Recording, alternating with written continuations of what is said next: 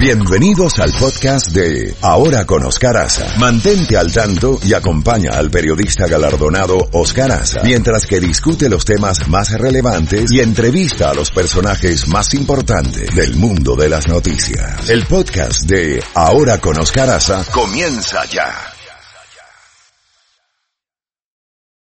Does Monday at the office feel like a storm? Not with Microsoft Copilot. That feeling when Copilot gets everyone up to speed instantly? It's sunny again. When Copilot simplifies complex data so your teams can act, that sun's shining on a beach. And when Copilot uncovers hidden insights, you're on that beach with your people and you find buried treasure. That's Microsoft Copilot. Learn more at Microsoft.com/AI for all. Z92. Bueno, 8:33 y ya tenemos a nuestro próximo invitado, el doctor Carlos Torres Viera, médico infectólogo, profesor de FIU.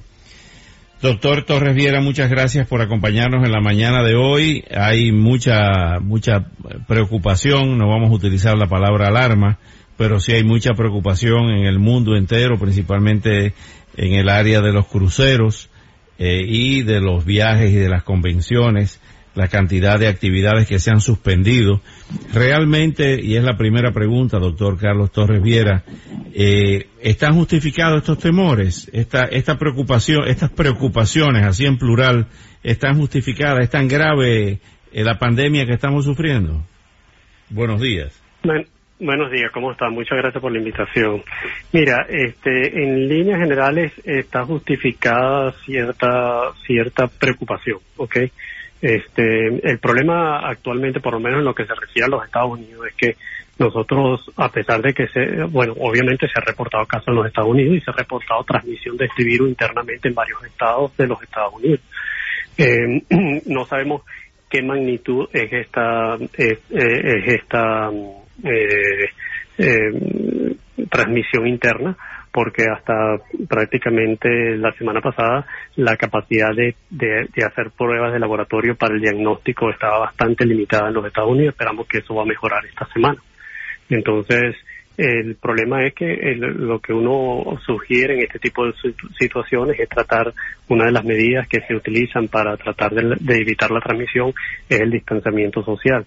Y obviamente los cruceros, que ya vimos un segundo crucero ya en San Francisco, con un número importante de casos positivos, son áreas que son muy difíciles de controlar un proceso infeccioso como este tipo una vez que empieza dentro del crucero, por sus áreas muy restringidas, por la movilización restringida de los que están adentro del crucero, etcétera. En términos de las convenciones es lo mismo. En las convenciones implica que venga gente de otros países donde también puede haber transmisión o transmisión de este país hacia otras áreas de Estados Unidos, y entonces expandir este virus por distintas áreas de los Estados Unidos o del mundo. Entonces sí están justificados, en mi opinión, este tipo de medidas actualmente. Algo que notamos los que no sabemos de medicina, doctor Carlos Torres Viera, es la lentitud en el diagnóstico. ¿Por qué? Mira, la prueba para este virus es una prueba nueva. Es una prueba que se basa en estudios moleculares, que es un estudio que se llama PCR. El PCR como prueba no está disponible en todos los hospitales. Por ejemplo, en el hospital donde yo trabajo, yo no dispongo de esa prueba de PCR, ¿okay? El segundo punto, en el caso particular de los Estados Unidos, es que esta prueba fue desarrollada por el CDC. Inicialmente con la prueba hubo problemas técnicos y entonces se recogieron los kits que se habían entregado y hasta muy avanzado este proceso, los kits no fueron redistribuidos.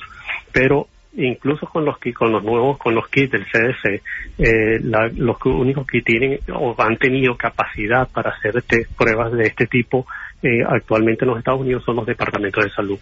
Eso obviamente constituye una especie de embotellamiento para poder hacer las pruebas. Primero, porque para yo poder hacer una prueba yo tengo que pedir el permiso al departamento de salud para ver si ellos coinciden conmigo que es necesaria la prueba, y si ellos no coinciden la prueba no se hace. Eso por una parte. Por otra parte, cuando tú empiezas a hacer pruebas a un grupo masivo de personas, la capacidad de un laboratorio para hacer todas estas pruebas se ve sobrepasada y entonces se enlentece la actitud de la prueba. Entonces, hubo varios factores que realmente afectaron la situación diagnóstica aquí en los Estados Unidos. Esperamos que en esta semana, ahora que ya ciertos hospitales universitarios van a probablemente empezar a hacer las pruebas, igual que los laboratorios comerciales, que se empiece a regularizar este problema diagnóstico. Es importante en lo que eso llega, doctor, que cada uno de nosotros tengamos cierta idea de cuál es la diferencia entre una gripe, entre el catarro común, entre el flu y entre el coronavirus. Por ejemplo, vemos una lista aquí que sale en la prensa, en las agencias internacionales, como es el caso de tos seca y fiebre. Es una buena idea tener termómetro a la mano en la casa para darse cuenta, pero también el flu da fiebre y la gripe común, el catarro común da fiebre.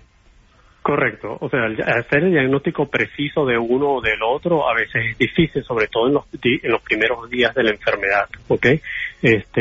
Y por eso es que uno recurre a un diagnóstico específico con una prueba específica. Afortunadamente para el catarro común o para la influenza sí tenemos pruebas rápidas que podemos utilizar para descartar esos dos procesos. La sintomatología del coronavirus, lo primordial es la fiebre. O sea que si usted no tiene fiebre, eso es muy poco probable que sea coronavirus, porque el 98% de los pacientes con coronavirus, con infección por este coronavirus, van a tener fiebre. El segundo síntoma cardinal es la tos.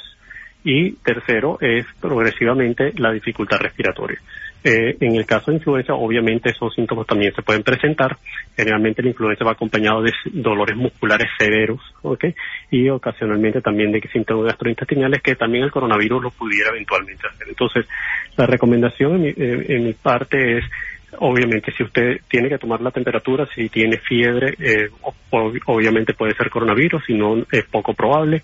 Las primeras 48 horas los síntomas son muy parecidos y uno, si no tiene mayor malestar o mayor problema, pudiera estar en su casa o quizás consultar a su médico por teléfono, pero si la fiebre continúa más allá de 48 o 72 horas, los síntomas progresan y sobre todo, si el paciente presenta dificultad respiratoria, entonces debe consultar a su médico o ir al hospital para su evaluación. Doctor Carlos Torres Viera, como siempre, muchas gracias por toda esa información tan valiosa en estos momentos y nos mantenemos en contacto. Muchas gracias. Cómo no, muchas gracias a usted por la invitación, como no, estamos a la orden siempre. Gracias. Bueno, aquí vamos a matizar